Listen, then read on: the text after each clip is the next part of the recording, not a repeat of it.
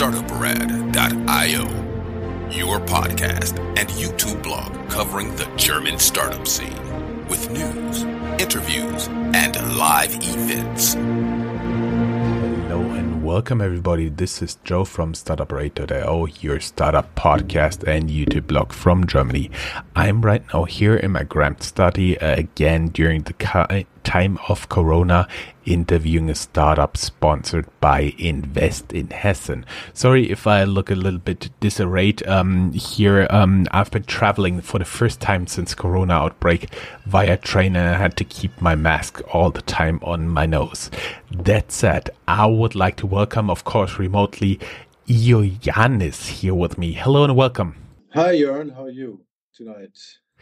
I'm doing great. Thank you very much. And apologies for everybody who hears in the background. My son, he has a lot of superpowers, including to be very cute and screwing up daddy's recordings as well, of course. That said, Ioannis, you are an entrepreneur based here in Frankfurt, Rhine-Main. But I've been stalking you a little bit on LinkedIn, and you've not always been an entrepreneur. I've seen you had let me get my cheat sheet called LinkedIn in here. You've been an investment manager, a project lead with Dow Jones. You have been head of IT. You have been in capital markets and trading systems at Market, which is a credit index company, head of indices. You've been with Deutsche Bank, and then you started to be an entrepreneur. That is actually a surprising CV. How did this happen? Thanks, Jörn, for this nice introduction. And maybe I can put something on top of this. I'm actually a mechanical engineer by my studies, so which has nothing to do with anything of the before mentioned activities. Oh, don't worry. A lot of people who are listening to us do have a background in tech, so you're not a minority here in the podcast, even though I'm a business guy. Yeah, actually, and it's fun because actually I'm one of the few real engineers in the engineering and tech scene, because many also, of course, have studied informatics or similar studies, but of course there are a lot of self-trained and self-educated folks as well who have got additional skills. So basically, when after my studies, it was kind of difficult to get into my actual industry, mechanical engineering, automotive, or whatever. So, but it was quite easy to get into the information and trading systems industries. And basically, to cut a long story short, I gained more than 20 years of enterprise IT experience, mostly in banks. So I saw pretty much every angle in banks, from the front, middle to the back office, smaller but also very large companies, and I learned basically how to bring change through an organization and how to bring something into production. Basically, operating a technology for a business. Sorry to interrupt you here, but we do have an audience which has a heavy background in financial services, but of course not everybody would know that. So talking about trading systems, so that means you have been the guy working on the actual systems you see in the trading rooms, like the hundreds of screens and all the big machines running underneath it. That is called the front office. Then you have the guys, for example, compliance, tradings, and so on and so forth, the middle office. Risk management, of course, and then finally you have the guys in the back office who actually make sure, for example, that the stuff the trader in the front actually traded is actually settled in their accounts, the money goes out, and so on and so forth. For everybody who'd like to learn more about this, go down here in the show notes. We'll have some links for further readings as well. Sorry to interrupt you, but we try to make it as educational as possible. No, and absolutely, you're spot on. And yes, exactly. There's even a very interesting story that I was working in the cash and liquidity management of a large bank during the the first big financial crisis, where you had the names on a sheet of paper which were allowed to do which the bank was allowed to do transactions, and on another list where there was no allowance to do any transaction with these banks anymore. This was a very interesting phase where we did a lot of change in that bank. Yes. One question: when you're referring to the past big financial crisis, it's not 1929, right? No, this was a 2007, 2008, credit crisis, which everyone, let's say, refers to as a first financial crisis, of course. Yes, absolutely. Interesting, maybe something, a small, let's say, adventure into the VC industry around 2000, 2001, after my first tenure with Dow Jones.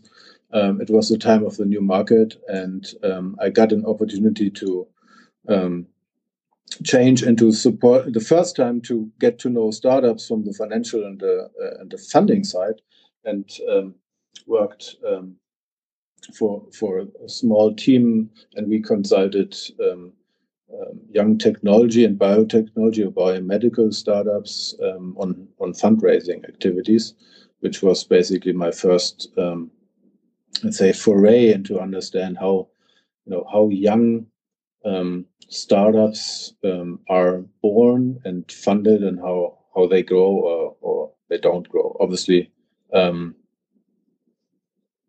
the new market was basically, or the dot-com bubble at that time, around the 2000 to 2001 area, was, let's say, the first time where the internet became a big hype for investors and stock markets.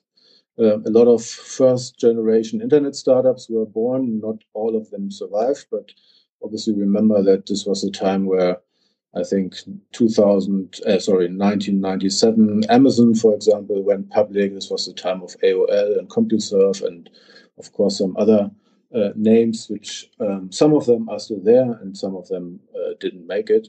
And obviously there was a big, let's say, race in the stock markets back then. Young internet startups got a lot of valuations in the IPOs, and the trading continued, but at some point, the market obviously collapsed, and this was also one of the, huge crises. But obviously, as we all know, the internet has matured since then, and also the business models and the companies, the global businesses doing business through the internet. It's not only commerce that has, let's say, matured since then, but it's also, if you look at today, cloud services, software as a service, infrastructure as a service, platform as a service. These all, let's say, are, continuations of the things in technology that happened back then, I would say.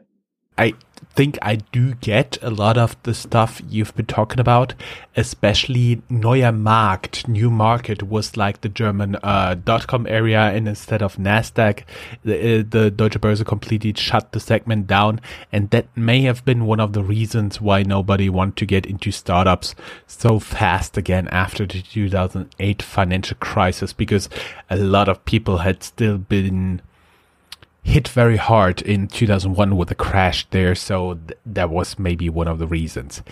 That said, you have been there as well, and now the question is, how did you still decide to get into startups? Sure. So a couple of years after this, almost 10 years basically, I started to work for Deutsche Bank, and did what I did before, a very large transformation project in the back office, in the payments, and the SWIFT messaging, as they say. SWIFT is this global network where all money transfers are happening, or most, not all, but most money transfers between institutional organizations in the financial markets are transferred back and forth. Basically, each euro that is wired, or most of the cents and euros that are wired from one place to another go via SWIFT.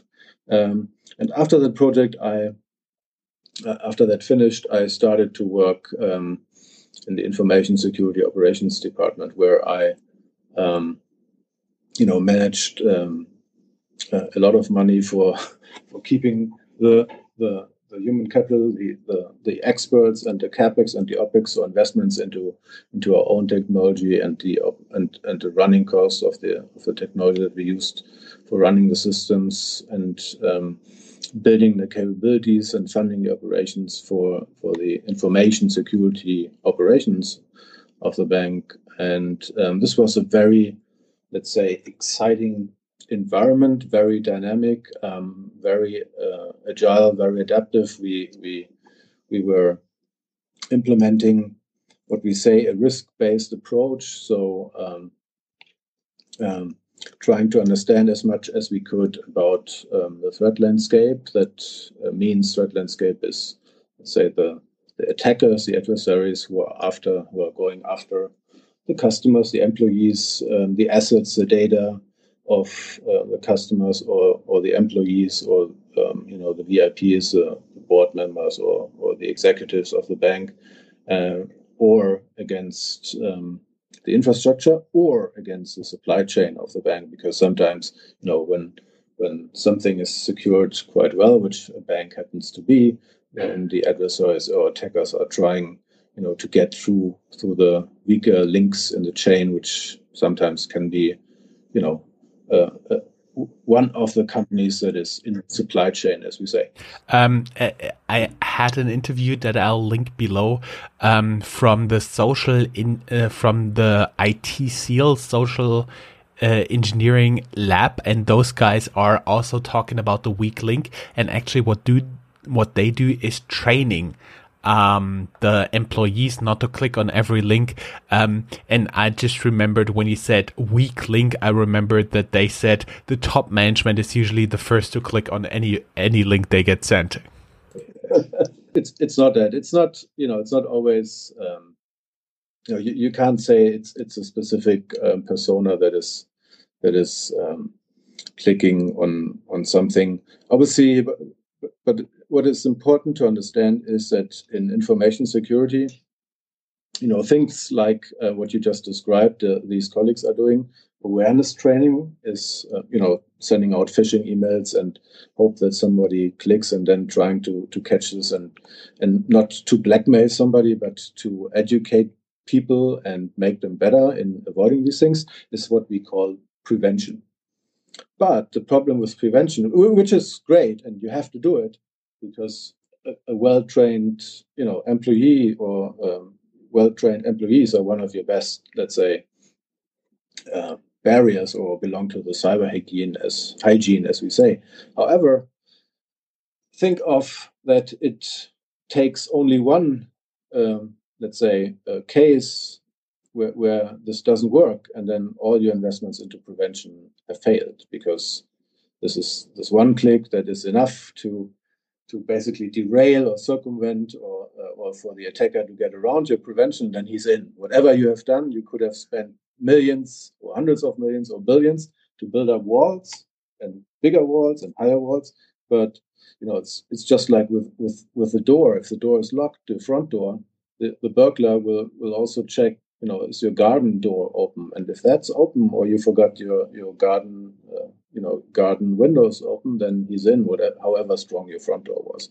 And in order, to deal with this is what we call the, let's say, risk-based approach, is that you try to not only invest into prevention of cyber attacks to be successful, but you also invest into what we call detection. So being better and faster in detecting that something has happened, and then also be better trained and prepared to react or respond, as we say. Not react is the wrong word, really to respond, find an answer to this, and minimize the damage, and over time, improve on these, what we say, capabilities. And this is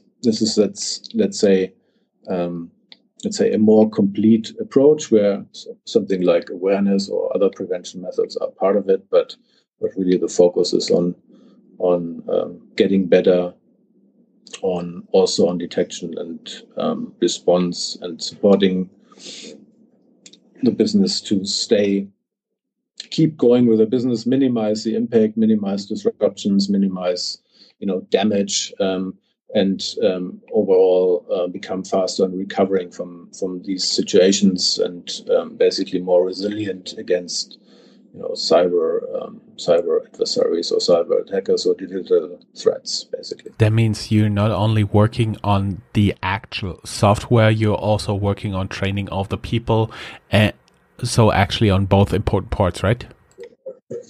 Yeah, it's basically there are a lot of things that you have to consider, and the easiest, or let's say one of the easiest things is to first understand what are the most critical assets that you need to protect, and what are the risks against these assets. Yeah, whatever that is, each organization has slightly different, way of doing their business, or a different set of assets, or a different kind of threat actors that are targeting them. So this is what you need to understand first, and then after you've understood what it is that you are protecting, then you look at the outside and say, who's capable of breaking things here and getting into my network, for example, and starting to either steal or blackmail me, or hurt me by shutting things down, or whatever their strategy might be, or exfiltrating data. And the threats can not only come from the outside, they also can come from the inside. Attackers or insider threats are, sometimes the same. An attacker who's capable, he might, try to get somebody into your organization, pretending he or she is working for you as a contractor or permanent employee, and then they start working from inside. So it's a quite complex situation that you will have to manage, and this is basically what we say is, let's say, this risk data driven approach, where we let's say basically have learned and understood that that your adversaries, the attackers, are much more nimble than we are. They don't have any boss to ask, or objectives to fulfill at the end of the year. They have no promotion discussions, although maybe that happens in the underground as well. But they do this professionally, and this is what people don't understand is, it's not always that they come in and then do a lot of damage. No, one of their biggest strategies is to come into an organization, into their infrastructure, and then persist, as we say, and be there and install as many backdoors as they can, directly or indirectly through their, through the supply chain, and use them when they need it. And for this, they have built up, really a fine-grained, let's say, business infrastructure, where really one is developing a piece of malicious code, and they assemble from many pieces of software their, let's say, attack tools. Then there's infrastructure, then there's the scammers, and there's, physical, there's whatever you can think of. And for each, let's say, attack or campaign, they really put this together with, and it doesn't cost them a lot. It costs them maybe a few €100 or dollars to build an attack campaign. And the effort on the other side is millions sometimes, in order to understand this kind of attack or campaign, and build up the infrastructure and the capabilities. And capabilities always, people, process, technology, in order to make sense, to understand all of this, to be able to have the capability to detect and be trained to respond. Go ahead. Yeah, you have a question. Yes, I'm always smiling because I've been very frequently working with very talented people from forensics, from my employee who pays my salary, as well as people from cybersecurity. And I always think when I'm talking about them, I'm glad that they are on the good side, because they would make amazing criminals. Do you also have to have the same talents there? There's a saying. It takes a thief to catch a thief. Yeah, it's really what I mentioned is, attackers are devious. As you may have seen in this current health crisis, COVID, attackers even go after health institutions or hospitals. They don't basically care that they are doing more damage to people who have already, health problems, for example. They just are very devious and they have just one goal. Most of the times, 80 or 90%, it varies per study, is just to make financial gains. Yeah, and you see that a lot of, for example, there was a report recently that during the COVID crisis, the search terms on Google and other search engines of how to hack, or what does it take to become a hacker, really leapfrogged, because a lot of people who were probably not earning a lot of money went out of jobs and were looking for alternative sources of income, and thought,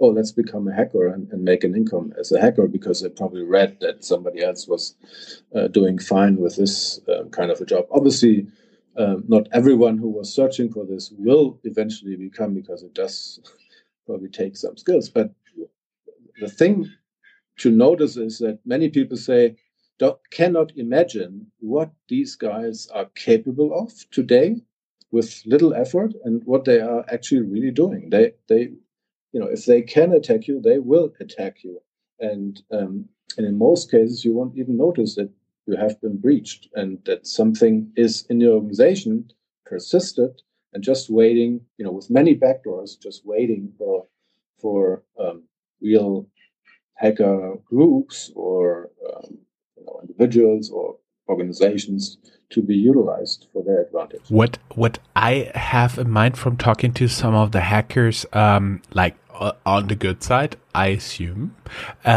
is that there is a lot of information out there they can use to make their attacks more plausible, more believable, more like real. For example, for German companies, you find a lot of inside information, for example, on stuff like LinkedIn or the websites you can evaluate your employers on, like in Germany, Kumu, like Glassdoor in the US or stuff like this, as well as you can just look into the private feed of Twitter, Instagram, and so on and so forth of the employees you're trying to target. And if there's something that looks like an animal clinic that has your animal has an emergency, it's very likely people will click on it. So where is the best information source for you where you actually find a lot about companies there?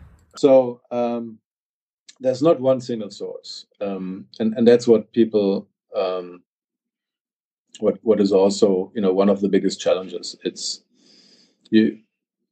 basically, again, from you have to start from your requirements, from your most critical assets, which depends on your business that you are doing and conducting, and even your operational footprint is important. Your M&A activity is important. So when you buy new companies or divest, this changes your threat profile.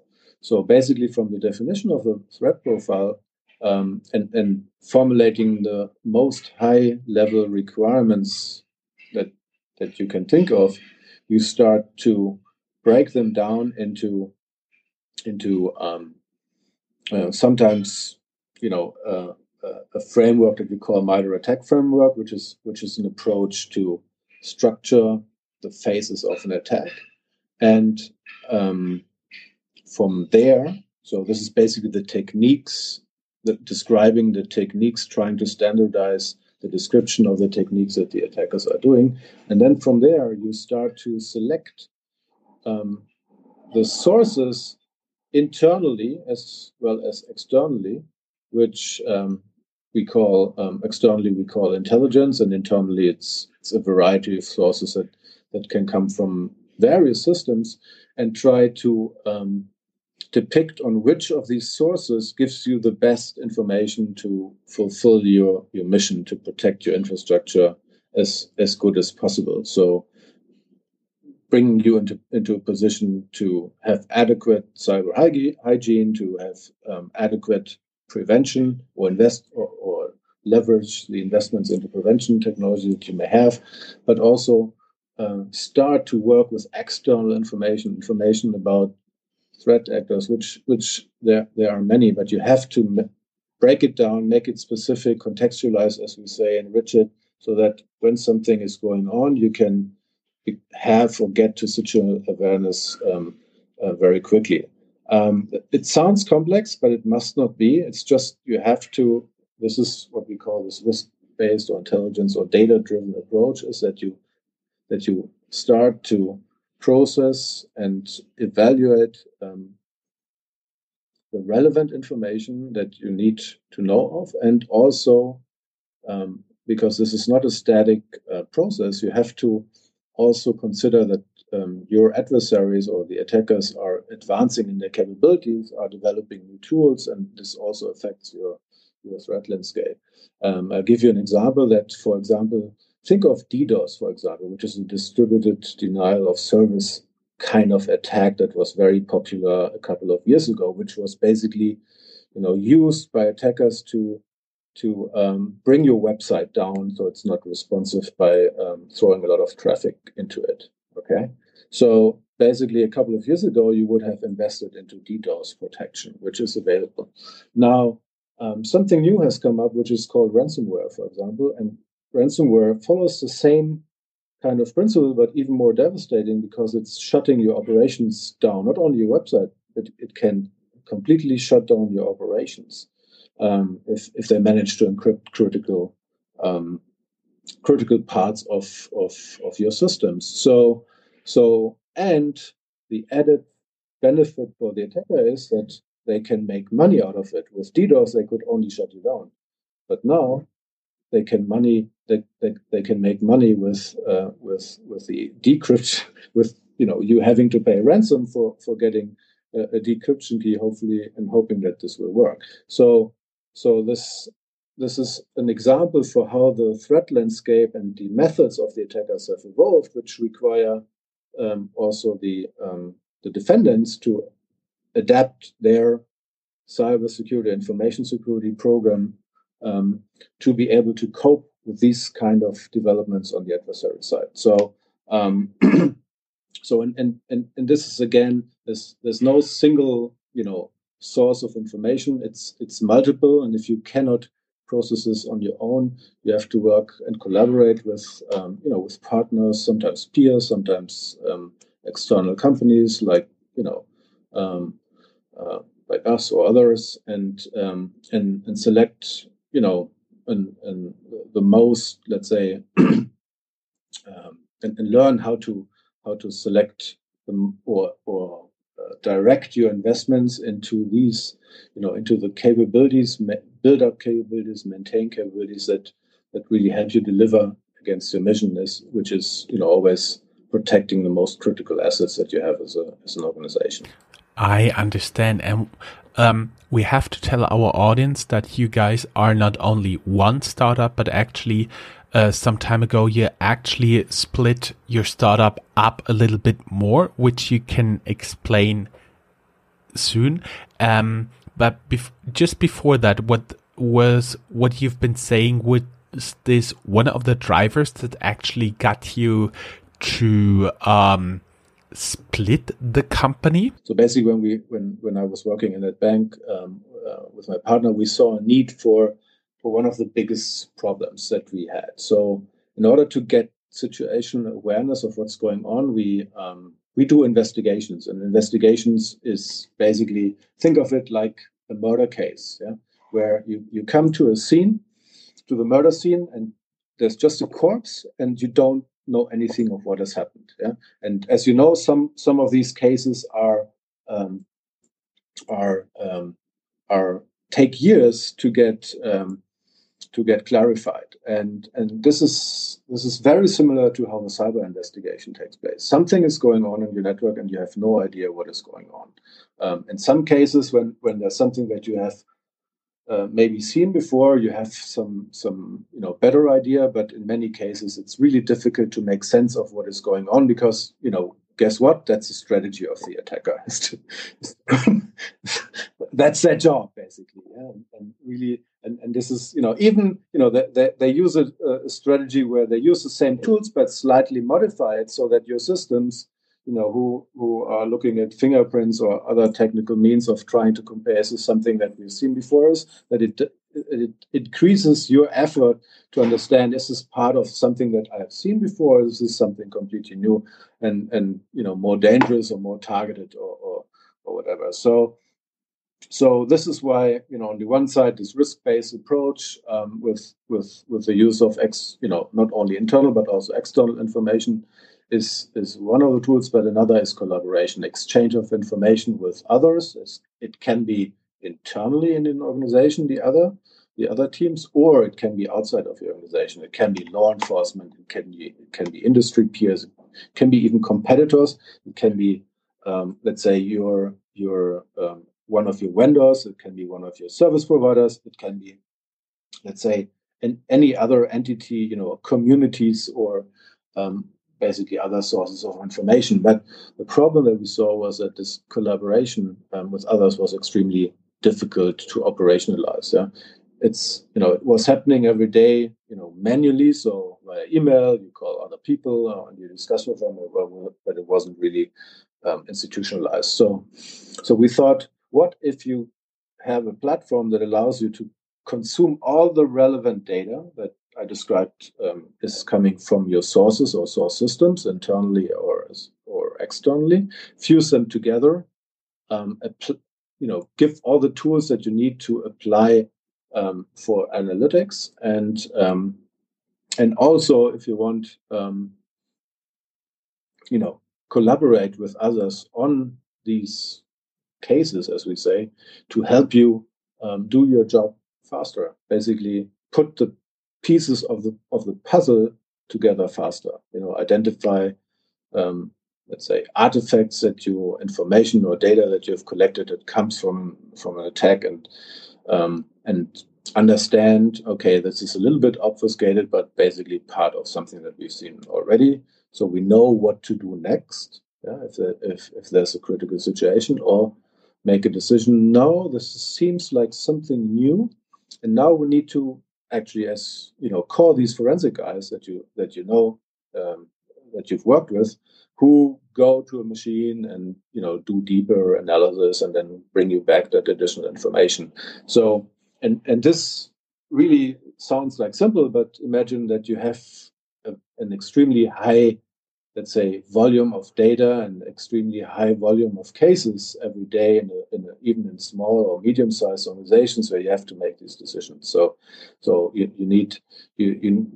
thought that there was a market for this. This was basically the trigger for founding Cosign, and we started. We found investors to help us get started, and hire a couple of developers to start developing this tool, this platform, which exists today. We started around 4 years ago, 2016. The product is now, in the market. It's called Collab. Collab stands for collaboration, and is exactly this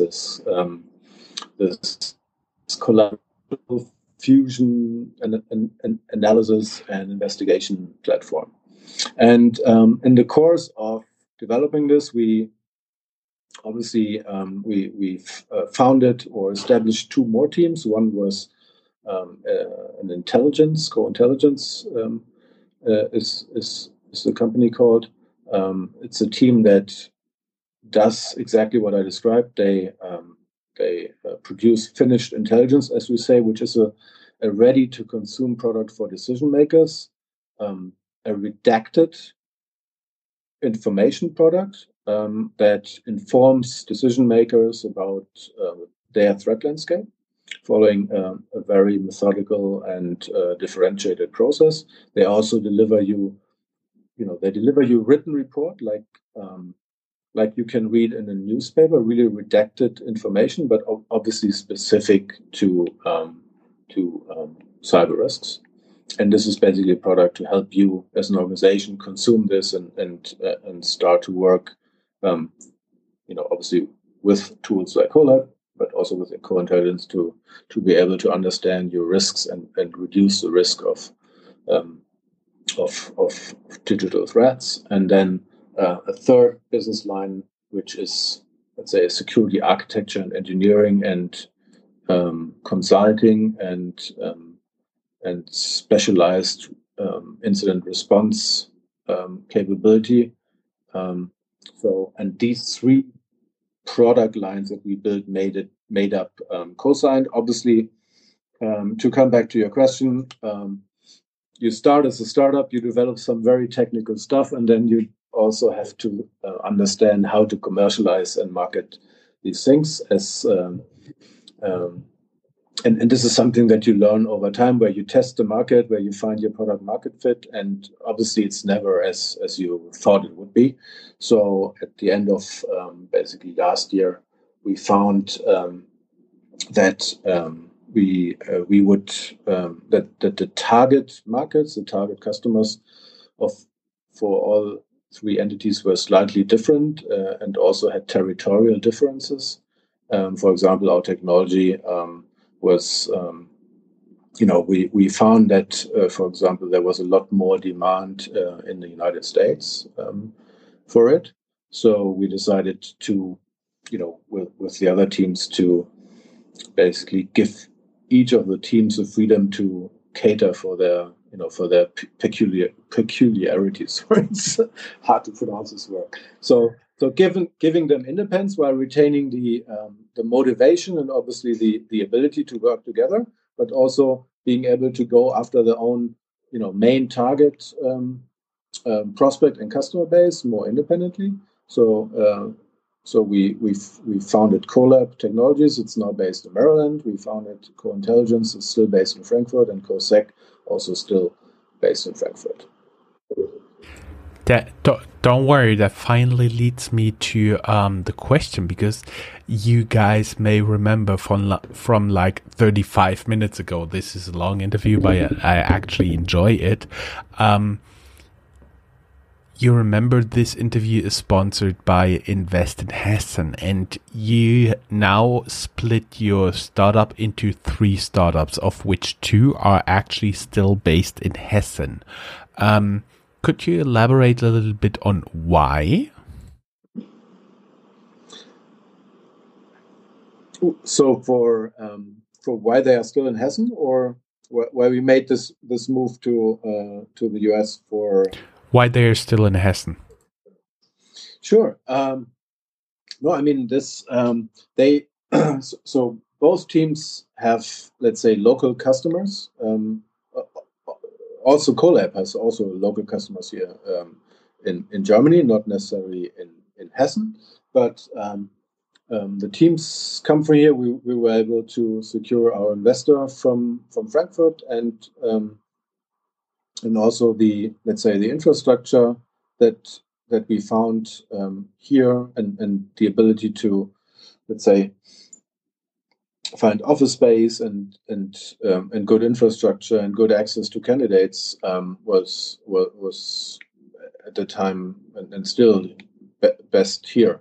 So we at some point, there's an anecdote that we thought we might get more developers if we looked for them in Berlin, but that wasn't the case. We were much more successful for finding people who wanted to be here in Frankfurt. So and still, when I said CoLab moved to the United States, it doesn't mean that all the people moved. We still have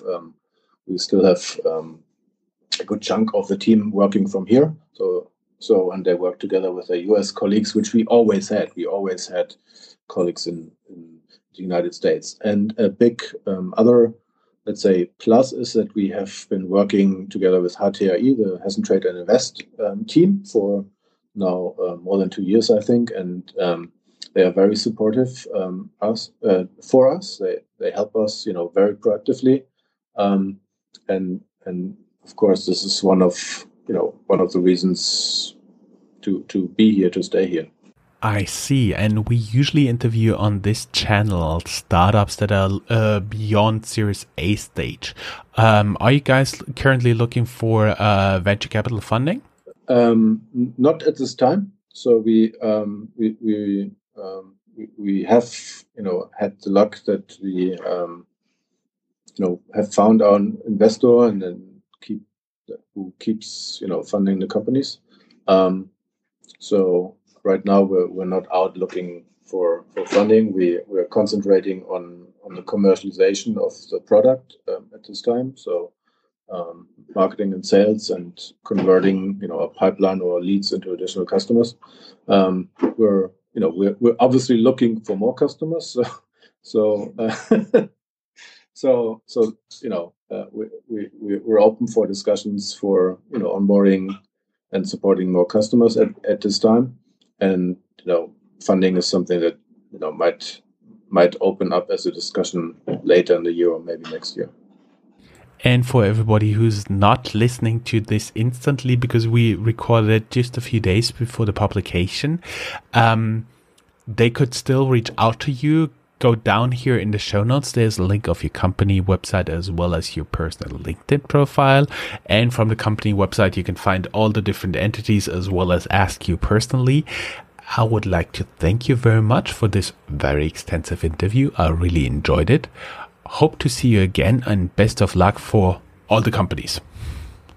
Thank you very much. Can only echo. It was very fun to talk to you tonight. Thank you very much. Bye-bye. Bye. That's all, folks. Find more news, streams, events, and interviews at www.startuprad.io. Remember, sharing is caring.